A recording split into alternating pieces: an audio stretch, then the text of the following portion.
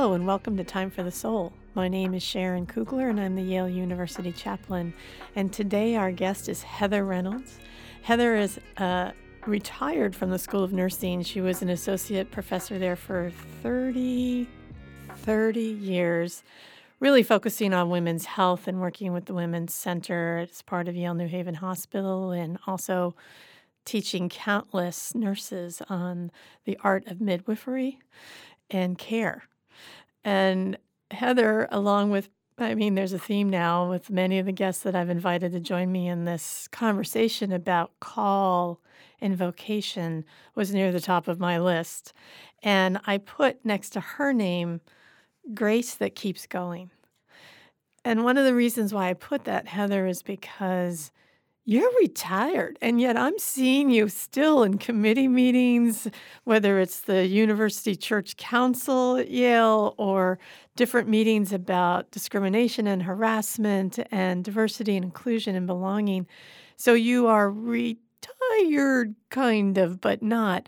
But even before you officially retired, you were a person who gave very clearly the energy of grace and care through it all. So I'd love to just hear from you how you have understood your vocation and your call in nursing and what's kept you going.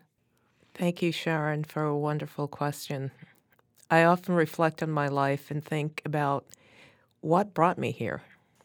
What is it that, or what were the things in my life that led me to this path? And some of it was rather circuitous, but I have to say the examples of my grandmother and my mother and the women in my family relative to caring about our communities and about each other in a way that it was never, everyone was a member of my family in our larger community. And so for me, midwifery was, really provided me all of those things that are near and dear and heart, to my heart and to my family. And particularly working with women who have been disenfranchised or families that have been marginalized, it was such an important part of my energy to ensure that they got respectful, culturally, relevant care in a way that they could grow and do wonderful things with their lives.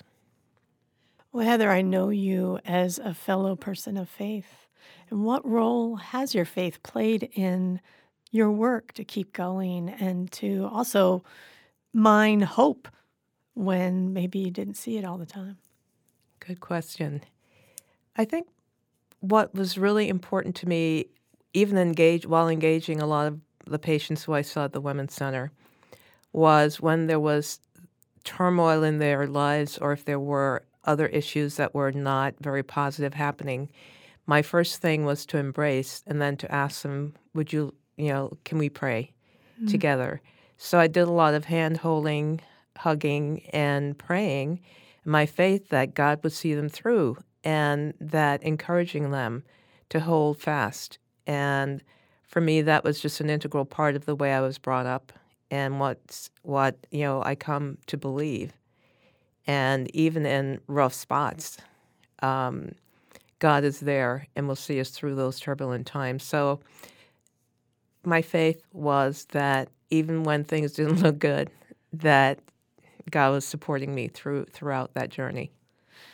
You have kept connected to your church. You've kept connected to friends in your past, even from your childhood, and you travel together.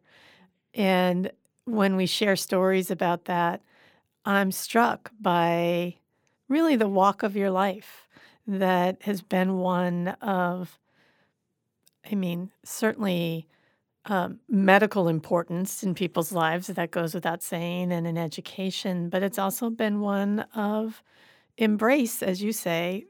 Sometimes a moment calls for a hug, but it's been this inclusive, encompassing embrace of your story.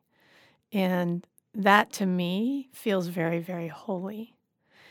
And you have traveled with your friends. I'm catching you a bit off guard in asking this question, but have you felt like those glimmers of the sacred in those travels and in that kind of going back to your friendships of youth, but now you're all, women and men of a certain age? Yes, a certain age is correct. Well, it's sort of interesting because I grew up in Brooklyn, New York, and went to a Catholic grammar school and subsequently to a Catholic high school, both of which were in Brooklyn.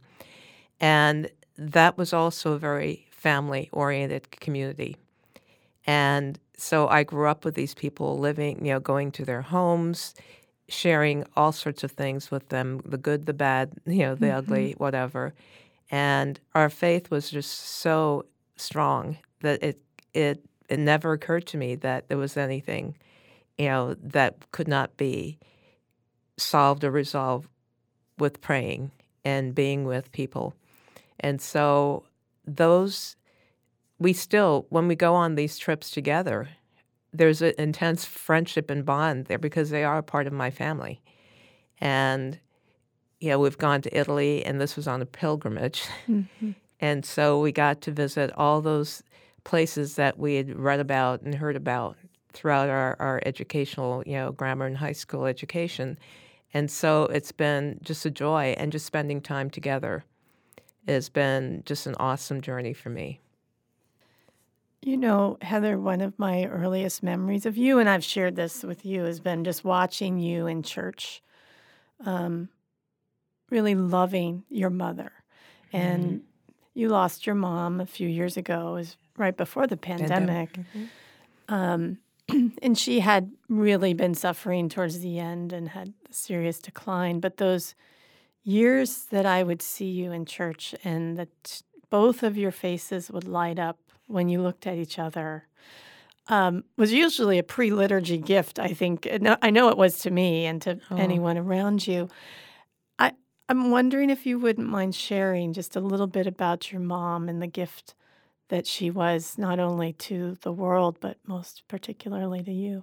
Oh, my gosh. My mom was one of the most loving, caring, encouraging people I've ever encountered. And she truly didn't have a mean bone in her body. Mm-hmm. And she used to say, "I love everybody." And she not only said it, but she showed that. And she had a gentle spirit, just an incredible mind and thinker. And she wrote beautiful poetry that truly expressed her deep faith. And there was she's always been, she was a hugger as well. Mm-hmm. And I think I got that from her, certainly. And there was always embrace and love in our family. And so there were, rules and stuff too. She set boundaries with us, but never in a mean-spirited way at all. Always with love and with explaining why things were going to happen. And she always, expected us to just fulfill our dreams in whatever we wanted to do. And so I thank her for that. And she taught me how to just be myself. I want to thank her for that and for the gift of you. We're having this conversation after a weekend, again, of horrible heartbreak and gun violence and senseless killing of people.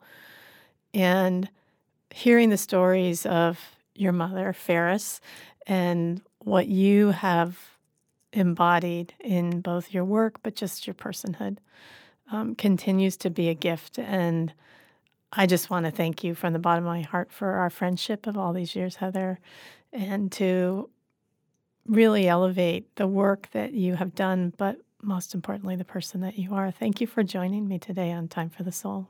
Thank you. And I have to say, Sharon, you are incredible. And I'm so glad that you came here and was a chaplain. You brought such energy and love with you, and really appreciate the work that you've done in your tenure here. It's been awesome. Thank you, Heather.